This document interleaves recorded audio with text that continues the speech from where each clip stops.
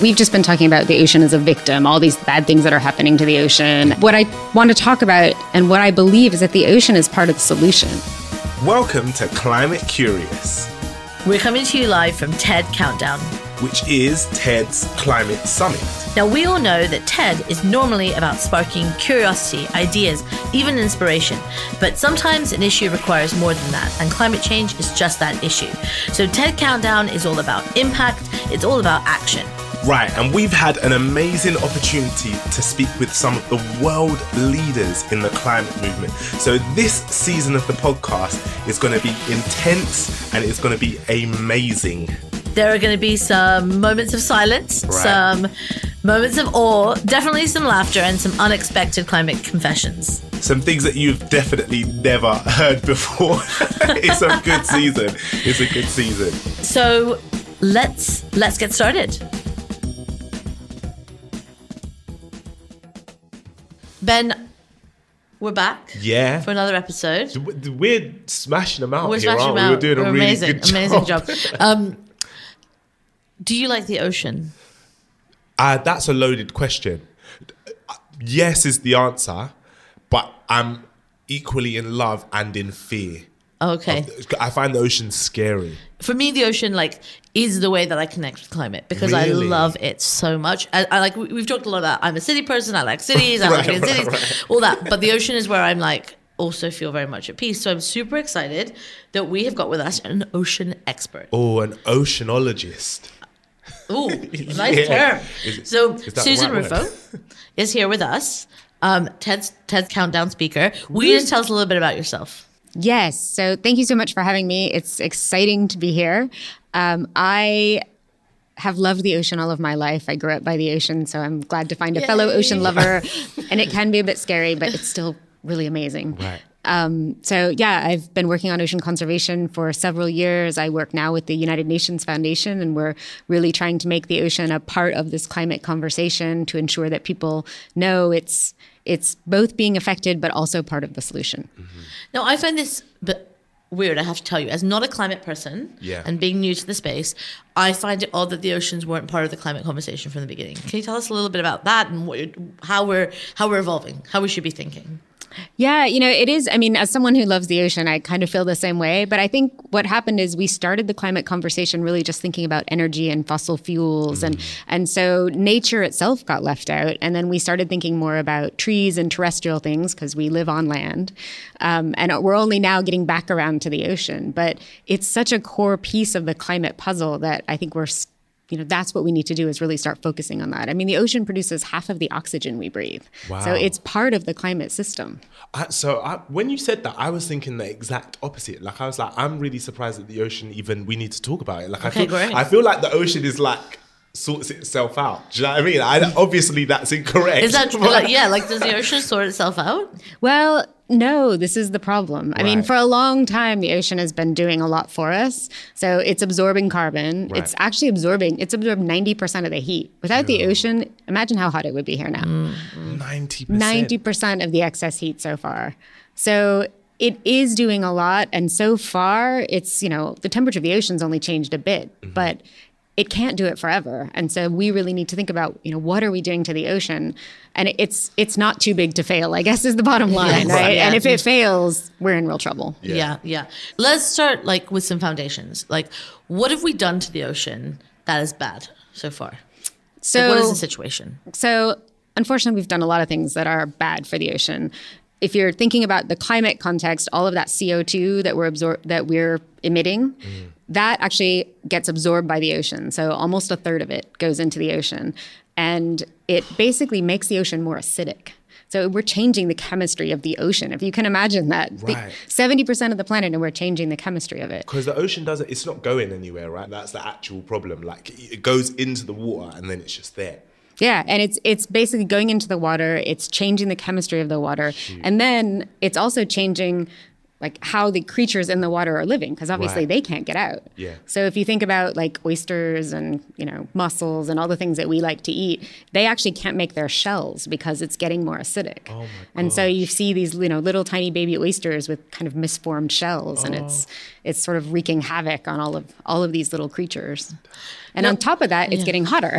Yeah. Right. So it's getting warmer, which is not great. You see fish are moving to different places. So, if you're a fisherman, you're not necessarily finding the fish where you used to find them. They're breeding at different times because everything's kind of messed up. And then, of course, it's also just physically rising. We hear a lot about coral reefs, right? That's probably the one thing that is part of the ocean that we've heard about. I was maybe slightly more shocked to realize how bad the situation is with coral reefs. Like, I don't think I had clocked how bad it is. Can you tell us a little bit how? For everybody who's listening, I'm looking perturbed at this moment in time. So I'm like, how bad is really bad? It's pretty bad. I mean, as the problem is the corals can't live when it gets much warmer. So as the water is getting warmer, they are basically losing their ability to live. There's little creatures that live inside the coral that sort of disappear. And then you see what used to be these beautiful, colored coral reefs that we all see pictures of and wish we were in Australia. Yeah. They turn white and they die. And it's just, they're called bleaching. And basically you see these, expanses of just white reefs that are dead. And in Australia, it's a huge problem now. The Great Barrier Reef, which was, one of the jewels of the world, is in real trouble. And then what happens, like that, I guess that's a good example or case in point. Let's take coral reefs. What happens if they all die? Well, I actually don't think we know the answer to that because we've never had to face that. I mean, the reality is we don't know what the world looks like without coral reefs because so many people depend on those reefs for fish, for, protection. Like a lot of communities live behind a reef. They actually slow down the water. So if we lose those reefs, we're not exactly sure what happens, but we know we lose a lot of marine life and we know it affects a lot of coastal communities. Yeah, that doesn't sound very so good.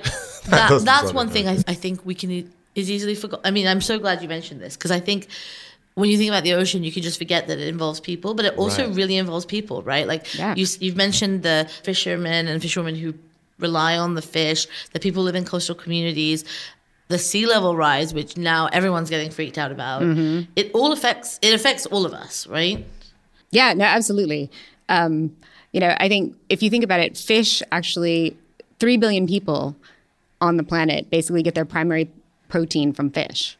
And, if you think about all of the people who are out there working as fishers, as market women, I mean, particularly in developing countries, this is about people. It's not just about the ocean. Right. And then, you think about sea level rise. I mean, any major city in the world, most of them are on coasts. So imagine, what's going to happen if you think about all of these different places. Okay, so this is I know it's a bit... Yeah, this is. I've hit that point again. I feel like I've avoided it for a little bit this season, but there's always a point where I'm like, oh crap, this is this is really bad, and there's no way of saving us. What are we supposed to do? But I'm going to transition us because in your talk, you want us to think about this differently, right? Yes. So tell us. I mean, it is bad.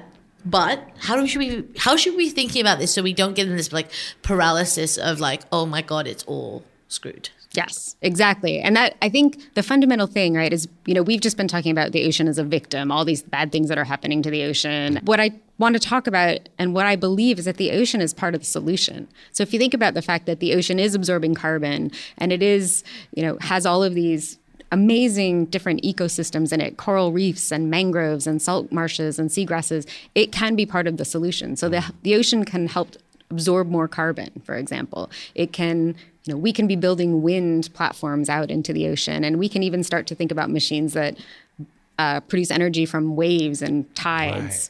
And so I think it's really exciting. The thing is, we know so little about the ocean already. Only about 20% of it has really been explored and observed. And so that other 80%, there's a lot there. And I think there are a lot of solutions. And luckily, people are creative. And so we're starting to think about how we can use them. Could you give us some examples of the solutions you see that really get you hopeful and excited? I'd love to know what people are doing. Yeah. So some of the solutions that are kind of being implemented right now are things like, how do you protect these mangrove forests along coasts or salt marshes and seagrasses? And mangroves, like, because I don't think I've ever seen a mangrove. Like, what does it even look like? So a mangrove, it's basically a tree, but it can live in salt water. So they actually live in places that get submerged under salt water, and they have these roots that form big arches. So they are kind of these elaborate, almost cathedrals, really, that are formed by the roots and then they bush out into these trees. So they're like tree islands in the water. Yeah, basically. And if you have lots of them, they form this big barrier that can actually slow water down and wind down. So if you live behind it, you actually get a bit of a buffer from a coastal storm. How does that even work? Like, how did a mangrove just decide that it's going to grow in the ocean? I mean, this is evolution, right? Like, this is a question for another time. I think you need a different speaker for that one. We'll get back to that. But like, I guess that is something, though, the idea that these are things that have been around for hundreds of thousands of years, and now they were disappearing, but now people are trying to bring them back. We're trying to conserve them. We're trying to recreate them, right? Yeah, I think we're finally understanding some of the value. They're such complicated systems. So, they're absorbing carbon. They're protecting coastal communities behind them. They're fish nurseries, basically. So a lot of the fish that we eat kind of grow up in the mangrove swamps. And people use them to produce fish. So I think we're finally understanding that they're worth so much and they do so much for us that we were destroying them at quite a rapid rate. We're finally starting to be restoring them and protecting them, which is a good thing. Humans are so weird, man. Isn't it weird that we destroy things until we're like, oh wait, no, this is not actually helpful for us, and then we're like, oh, we should maybe leave them alone. Why do we do that? I think it's like a mindset shift, right? Like what you value.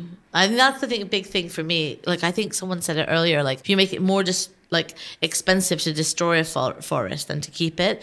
And I know it's not all about money, but it is about value. Yeah. Right? Like, what do we value? Yeah, and I think we finally realized that they're more valuable alive than they are dead, right? And destroyed. And so I think we're coming to that. So that gives me hope. I think there's a lot of other cool things going on. I know you all are interested in cities. In New York, they're actually using oysters to tell us more about this. Yeah. I mean, I find this super fun and hopeful, right? They're basically taking this idea, oysters have evolved to live in between land and water. And they form these big reefs, right? They're very dense. And so they also slow down water as it goes through. So in New York, they're putting in oyster reefs that basically slow down the water so that, when they get big surges, by the time it hits the land, it actually is not as powerful. And therefore, it's not going to do as much damage when it hits it. And so they're creating these parks that are designed to sort of flood and slow down water and just creating kind of this whole new space for the city. So good. You know what it reminds me of? A few years ago at TED, I saw Garry Kasparov speak, the chess master that was defeated by a computer. And he'd gone off, the way he tells it, he'd gone off for decades, wounded by this loss to a computer, and had contemplated his existence and had come back. And he talked about how it's not about humans or machines. It's about humans doing what humans do well and machines doing what machines do well, and doing that together that is progress. That's how we have to think about it. And it feels like that's sometimes maybe how we have to think about nature. If nature does if we let nature do what it does well, like in this example of New York, and we think about what is it that humans actually do well, and we do that together, it feels like there might be a solution in there in some way. Yeah, humans are so creative that, we can look at these things and think, wow, how can we build on them? And how can we sort of use them and incorporate them? And I think that's when we're at our best, as opposed to maybe just deciding we're going to destroy everything and replace it. So you had this stat in your talk that kind of floored me. This idea that 80% of our oceans are unexplored. I mean, how is that possible? What is out there? It's a good question. Bermuda Triangle. Doubtful. Okay, never mind. We're a land-based species, so we only get so far out into the ocean. And then it's also three-dimensional. So not only is it just an enormous area on the ocean, but it also is so deep. And it's really hard. We can't get down there to even know what's possible and what's there. So, some of our solutions we think about things like kelp, which I talked about. Right? Kelp is a giant seaweed that forms essentially forests in the ocean. Wow. It grows 2 feet per day. I mean, it's amazing, right? That's like an inch an hour. Yeah. You can almost watch it. But we don't know what happens to it. Like, it sequesters all that carbon, but then, if it sinks to the bottom, that's carbon's probably sequestered for good. But if something eats it or it floats up onto the beach and rots, then it's a totally different thing. And we don't understand like what happens with that whole system. Right. So Mariam, I've been thinking, how did we start this podcast? That's a great question. So at TEDx London, we're all about ideas worth spreading. We've explored everything from gender and borders to technology and design at our events. We've been doing this for 5 years. And in that journey, Citi has been our headline partner, and they've been with us every step of the way. But when it came to the climate crisis, we needed a new format. We wanted to break out of the red circle, to speak directly to the climate leaders, to ask questions and to be curious. And as always, Citi was there with us, supporting our vision, encouraging us to be courageous and adventurous with our ideas. So thank you, Citi, for making this podcast and all of our work possible. For the love of ideas, for the love of curiosity, for the love of progress. Citi. Now back to the show.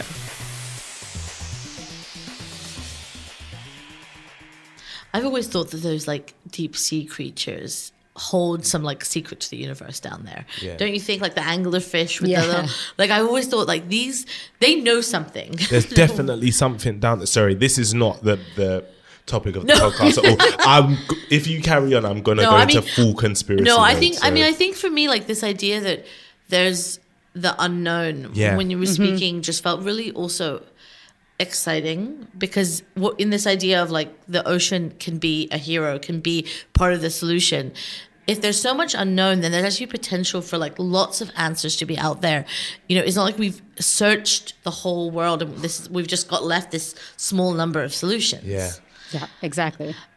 When you do your work, because in your bio, to me, it says that you're also a diplomat, and you also do this work with the UN and globally. What do we like? Where are we in our action on oceans? Where do we need to be? How does that work, like on a global level? Mm-hmm.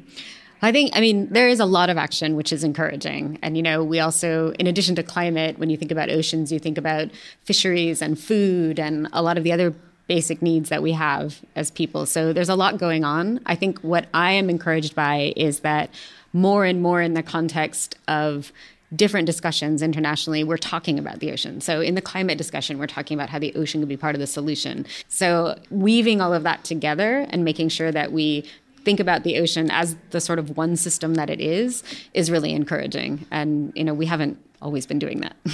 That's pretty cool. That's so good. So you are, in your work, what are you doing? Like, what does a day in the life of you look like?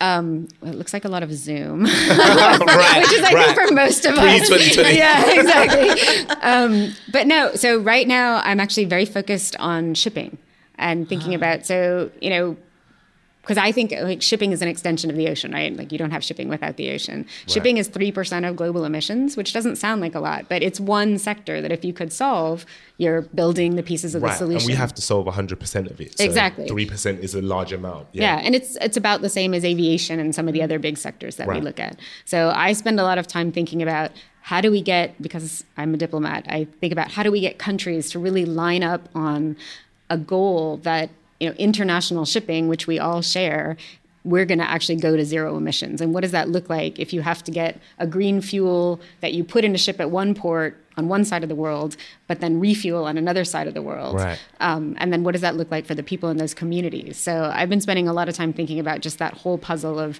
shipping. And, my little piece of that is thinking about how do we bring countries on board in a way that we can really take advantage of the technologies that are out there, but also ensure that, least developed countries, most developed countries are all sort of sharing this transition. Right.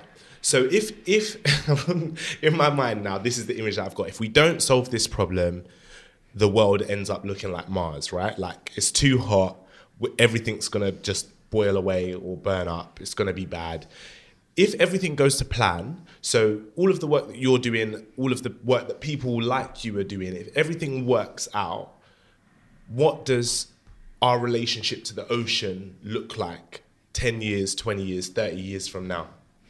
So I think we can get there. But I think for me, that looks like a couple of things. Right. One is that, we have gotten our emissions under control. Mm-hmm. We're no longer worrying about, climate change. We're even maybe starting to sort of reverse some of that. Mm-hmm. And so we're not worried about, we are going to have to live with rising sea levels because there's going to be some momentum and they're just going to kind of keep going beyond our emissions for a bit. But we can start to think about that. But what I hope is that we are really thinking about how we're living with the ocean then in those systems. So maybe, we have more water parks in our cities and, we've just understood that, we can balance that risk, but also that we're valuing that ocean system so that, when we think about eating fish or, using a plastic bottle for water, we're thinking about the effects of how that all turns into something in the ocean. Right. That's awesome. That's dope. Yeah, I mean, I think it could be beautiful. I think you have that vision of the world that it could be. I think that's what you want to work towards. Yeah. Thank you so much. Yeah, thank you so much for sharing having this me. vision with us. We want to take one more minute of your time and move to our final segment. And now it's time for our climate confessions. Let's fess up to the bad habits we just can't kick. So everyone knows what this is. Yeah. I've explained it. If you don't know what it is, you can listen to a previous episode. Go back. It's self-evident. Right. So we want to ask you, do you have a climate confession? I do. Are you okay to share it though? You don't have to share it. No, because I've actually never really never talked about this explicitly, but it's true. I love to travel, and traveling is not great for the climate, especially emissions from planes. But I love it, and I do it for work. Right. And I also just love to do it personally, and so I really struggle with how much should I be doing both for work and for pleasure? Yeah. When I know that I'm spewing more emissions into the atmosphere. Yeah. And this is a question I think is important because the other day I was supposed to go. I got COVID, so I didn't go anywhere. But I was supposed to go on a flight to another place for a conference, and they sent me an email about offsetting my carbon footprint, and I was like, I don't know what that is. And then I tried to read it, but I got too bored. What do you have any techniques or ways of offsetting a carbon footprint other than the fact that you do all of your work around conserving the ocean, which should count for something? But apart from that, I mean, I give myself a little credit for that. Yeah. And then I just try to be really conscious of, being as efficient as possible. So, I try not to take a lot of trips. I try to plan them really well. Mm-hmm. We at work, we also look at sort of how we offset the work travel. So I feel like, we're doing some good there. But I mean, I think the best you can do is just be really mindful of what you're doing. And so, don't take an extra flight if you don't have to. Right. And, go with good companies, I guess, is the other thing, whether it's an airline or, a beverage maker. A cruise ship, yeah. Or a cruise, yeah, exactly. And just, So travel with good airlines and no transfers. Well, that's not what you said. That's what I'm taking from it. Not doing what one of my previous confessions was. I don't know if you remember this. I can't remember that I did this, but once I just took a flight for points. Oh, yeah, that's brutal. That is brutal. I know, it was my worst confession. And so don't do that. Yeah, please do not. Thank you so much for joining us. Yeah, that's bedtime. Oh, Susan, thank you so much. No, thank you. This was so fun. Oh, good. Thank you so much for joining us this week. We really hope you enjoyed this episode. If you did, please rate, subscribe, and share this episode with a curious friend. It makes it possible to keep making this amazing content for you. Oh, and slide into our DMs at TEDx London and let us know which climate extraordinaires you'd love to hear from next time. Oh, and don't leave yet. We wanted to tell you a bit more about who made this podcast possible. Yeah, we did. TEDx London's headline partner, City, has been supporting us for the past 5 years to bring world-changing ideas to the TEDx London stage. And now they're taking it to the next level by making this podcast possible. Thanks, City. But wait, that is not all. No, this podcast was produced by the amazing Josie Coulter. Curation and research by the genius Tara Cooper. Artwork designed by the visionaries that are Sabrina Russo and Rebecca Mingus. Mixed and engineered by the iconic Ben Beheshti, aka The Falcon, who also composed our banging theme tune. Presented by me, Mariam Pasha. And by me, Ben Hurst. Stay curious.